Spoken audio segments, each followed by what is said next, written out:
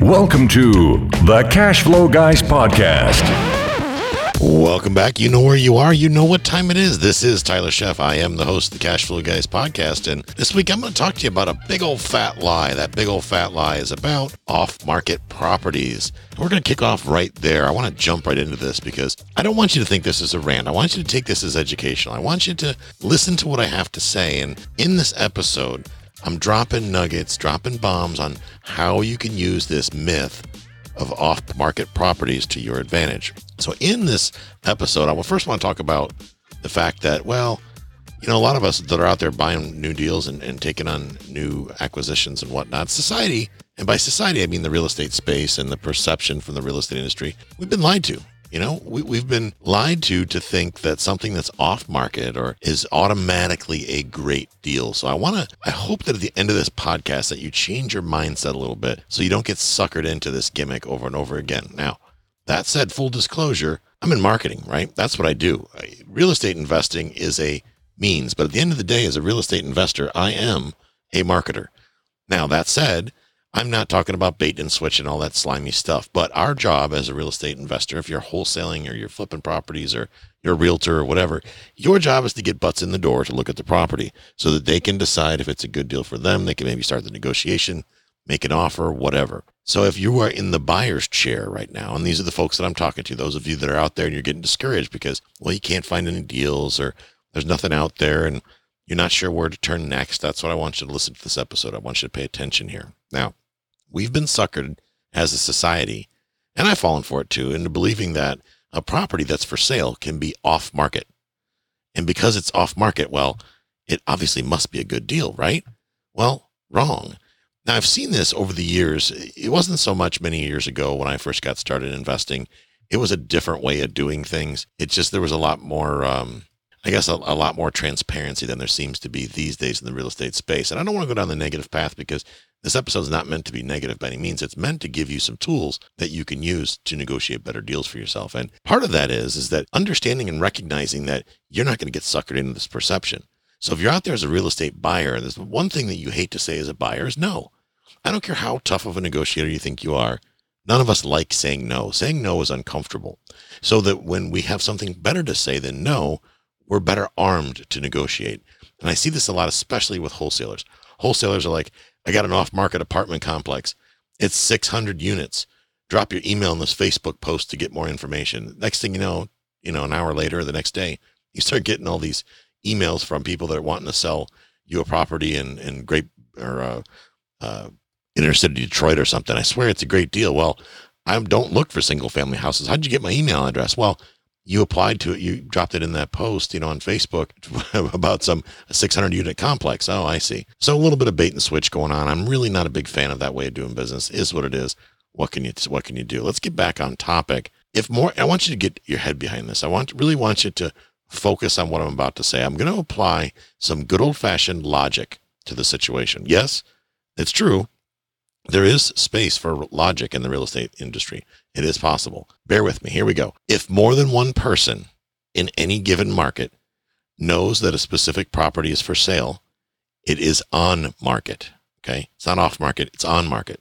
If anybody, the seller, the wholesaler, you on Facebook, you on an email list, if anybody knows that a property is for sale, it is on market.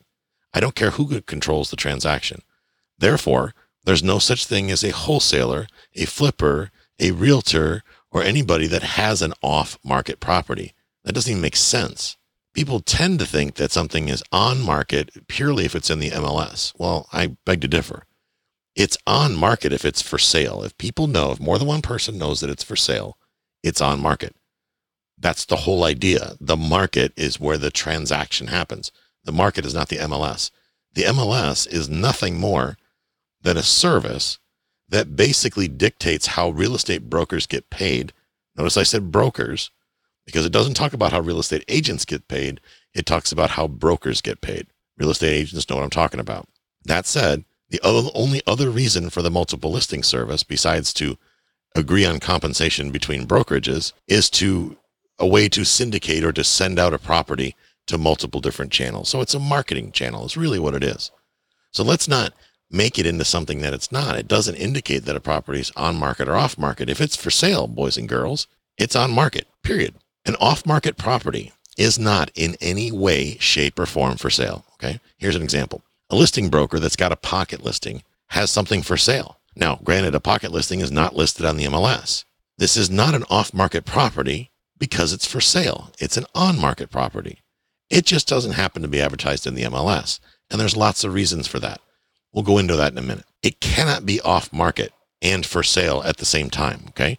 Let's get clear on that. It cannot be off-market and for sale at the same time. Here's why I bring this up. I've had people call me over the last several months saying, well, I bought this off-market deal and then I did my due diligence and found out that it didn't cash flow and I didn't discover this till after closing. I'm like, wait a minute, why are you doing your due diligence after closing? Well, because it was off-market and the broker said, the wholesaler said, whoever said, the seller said, doesn't matter, not bagging on wholesalers. Well, it's off-market. It's got to be a great deal. Wrong. As a matter of fact, and I'm going to say this a couple times to get so it sinks in, off-market properties often sell for more money than what you would consider to be quote-unquote on market by the usual definition, the layman's definition. Okay, so what I mean by that is properties listed in the MLS sometimes don't sell for as much as properties that are listed that are for sale off the MLS because of that perception that it's got to be a great deal because it's off-market. And then it kicks in that emotion of fear of missing out. Well, if I don't pull my trigger now, I'm going to miss out. Let me give you another example. A wholesaler who has an assignable contract between themselves and a seller who plans to assign their rights in the contract at the closing does not have an off-market property. And the reason why they don't have an off-market property is because they're trying to sell their interest in a contract that will allow for the sale of that property. Therefore, you have a property for sale. I get that they're not selling the property, they're assigning the contract. I get that. But that transaction of assigning that contract makes a sale happen. Therefore, it's not off market. So let's stop lying to each other. Okay. Because that's really what we're doing, which the lying, the dishonesty leads to people overpaying. Here's another example. A wholesaler who's got a purchase and sale agreement who intends to double close the transaction does not have an off market property because they're marketing that thing for sale. It cannot be off market and for sale at the same time. I won't go into why people double close. It doesn't matter. It's not relevant to the episode. My point is this. No property can be off market and for sale at the same time. It just doesn't work that way. I know that a lot of us believe that, but that's not how it goes, boys and girls. It's absolutely not how that goes. Now, as I promised you, I'm going to give you a little tidbit about pocket listings because this is something you don't hear this term as much anymore. Usually you hear off market more than pocket listings. And you might be thinking to yourself, well, I got to focus on off market listings because I don't have any money and maybe I can strike a great deal because I don't have enough money. It's like, well, why don't you have enough money? First of all, why don't you have the money to do the deals? And I'm not berating anybody, but it's a valid question. Why ask yourself that question? Why don't you have the money to do deals? Well, maybe because you haven't learned yet how to raise private capital. Well, by the way, I happen to have a course that does that. And that course costs less than $50. You go to privatemoneycrashcourse.com, you whack the button and you'll learn how to raise private money. Now once you learn how to raise private money, and you can do this and learn this in a course of a weekend. When you learn how to raise private money, you don't have to be out there scrambling, trying to get one of these quote unquote deals or one of these, well, I can lease, purchase, option, reverse, negative, amortize this deal or whatever gimmick that whoever comes up with is offering to you. And people get sucked into deals, these quote unquote deals that aren't deals because they don't have the money and the resources to do deals the right way. They can't sit there and go to a seller and have a cash purchase conversation when you have financial money, financial backing. When I go sit down with a seller, boys and girls, I'm speaking as a cash buyer. Now, granted, when I go in there, I always want to get terms. But when I have situations where the seller clearly is not going to accept terms, I can now negotiate a cash purchase. So the fact that I'm bringing private money to the table is none of the seller's concern. It doesn't matter where the money's coming from. All the seller knows is they're getting a check at the closing table, or in reality, a wire transfer. But I don't play this off-market game. Well, this is an off-market deal, a wholesaler tells me. I don't give a rat's patootie what's off-market, on-market, doesn't matter. Old boy wants to sell the property. The only way that title's going into Tyler and Jill's name is if the deal makes sense. Don't make me get Jill involved in this negotiation. She'll take you out back and give you a whooping. Think about this before you pull the trigger, guys. Off-market is not a deal. And studies have shown, it doesn't take a rocket scientist to figure this out, that the off-market properties they're creating multiple offers, right? It's brilliant from a marketing perspective. You go out there, you get buzz. Everybody wants the inside track, right? Inner circle. Everybody wants to be part of an exclusive club. This is an off-market opportunity. So it's got to be great. We cast off our guard and we go out there and pull the trigger on a deal that's a shit deal. Don't do that, folks, okay? Now, understand that in the real estate industry, I'm going to read this right off of Wikipedia, okay? Because this is the Wikipedia definition of pocket listing, and I want to leave you guys with this so you understand what a pocket listing is, so you won't have any question. And like I said, why a pocket listing happens is between the broker and the seller. You know, it is what it is. I used to do them years ago. I did them for many reasons. Part of it was, in fact, I'm greedy, and I don't want to have to pay the buyer's agent if I don't have to. I can market. I've got plenty of buyers. I don't need more buyers. So why would I need to put it in the MLS and give them half the commission? I'm worth every penny. Hell, I don't do anything for 6%. That's ridiculous. Anyway, Wikipedia says, in the real estate industry in the United States, a pocket listing or HIP listing is a property where a broker holds a signed listing agreement or a contract with the seller. Whether it can be exclusive right to sell or exclusive agency, well, that doesn't really matter at this point. Whichever, it's never entered or advertised in the multiple listing system. Now, in my multiple listing system, you actually have to have the seller sign a document that they understand it's not going to be in the MLS. Now, there's 100 different ways of schools of thoughts. People have belief systems on this. Some people say it's a great thing. Other people say you're keeping it from the market, therefore it doesn't garner the highest price. I'd beg to differ. I can see both sides of the transaction. It's been my experience. When I market a property and I push out a lot of the other agents, there are times where it works to the advantage and we get a significantly higher sales price because the buyers are scrambling to get the deal. They'll ignore their agents in a heartbeat. However, when you've got a property that has issues and needs extra exposure, my opinion, this is only my opinion, is that when I can harness the power of the multiple listing service, when I can put that out in front of all these agents, when I can make a post and say, hey, any real estate agents in Tampa Bay want to make an extra 20 grand this week? Here's an easy one. Now I've put it out to all these agents and I've motivated them to get this thing done because at the end of the day, guys, this is a volume game. It's a numbers game.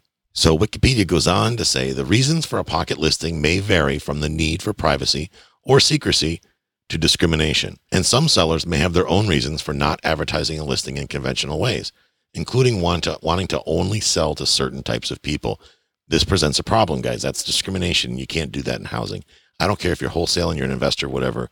It's not fair. Don't discriminate against people. That's uncool. Not saying that pocket listings mean automatic discrimination, but if the person that you're dealing with says, I don't want you to sell this property to, I don't know, people with pink sweaters, don't do it. It's just not right because everybody deserves a fair shake. That's how it works in this country. Pocket listings can be appealing to buyers who seek exclusive opportunities. You see that right there in the pudding, Wikipedia tells it, people are willing to pay more because they believe it's exclusive, even though the broker with the pocket listing is pitching it to everybody in their little client database, as they well should, because that's their job. Other legitimate reasons for a seller to decide to do a pocket listing include the potential for a faster, smoother transaction when the listing agent has buyer clients who may be interested in the property. That's true. I can tell you that right now, because every transaction I've had that's been a pain in the ass, it's not been because the buyer was a pain in the ass. It's because the buyer's agent was a pain in the ass. They were either incompetent or just flat out lazy, or the lender was terrible and they weren't properly qualified in the first place. So I had to qualify them during the contract process, which of course the agents don't like that. And the lenders are lousy or whatever. Those are issues that all delay the transaction for the seller. So if we can avoid that, cut to the chase, then great. We did that apartment building. Our team handled both sides of the transaction. Right now, yeah, the benefit there is we get to keep all the commission. But the big benefit for the seller is the damn deal gets done, and the buyer, the deal gets done, that everybody's taken care of. It's good old fashioned sit down at a picnic table, have a conversation. So yeah, why don't you go out there and avoid these kind of pitfalls, right?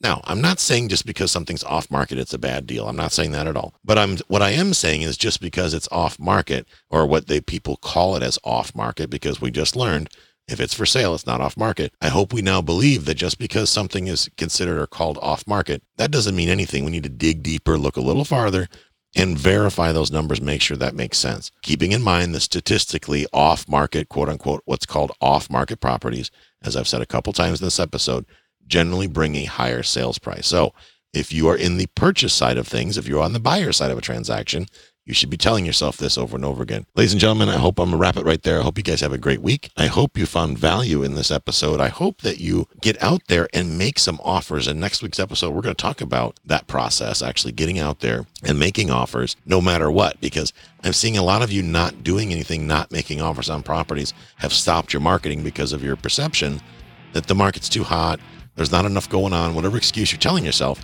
That's not going to get you any closer to a closing table. Waiting for the bottom of the market is a false pretense because you're never going to know when the bottom of the market is. The only time you're ever going to know where the real bottom of the market is when it's already in recovery. So keep that in mind. Guys, have a great week, and I will catch up with you next time. This concludes today's episode. You don't have to wait till the next episode to learn to earn. Head over to cashflowguys.com and contact Tyler and his team for more powerful tips and ideas so you can start generating multiple streams of income and escape the rat race.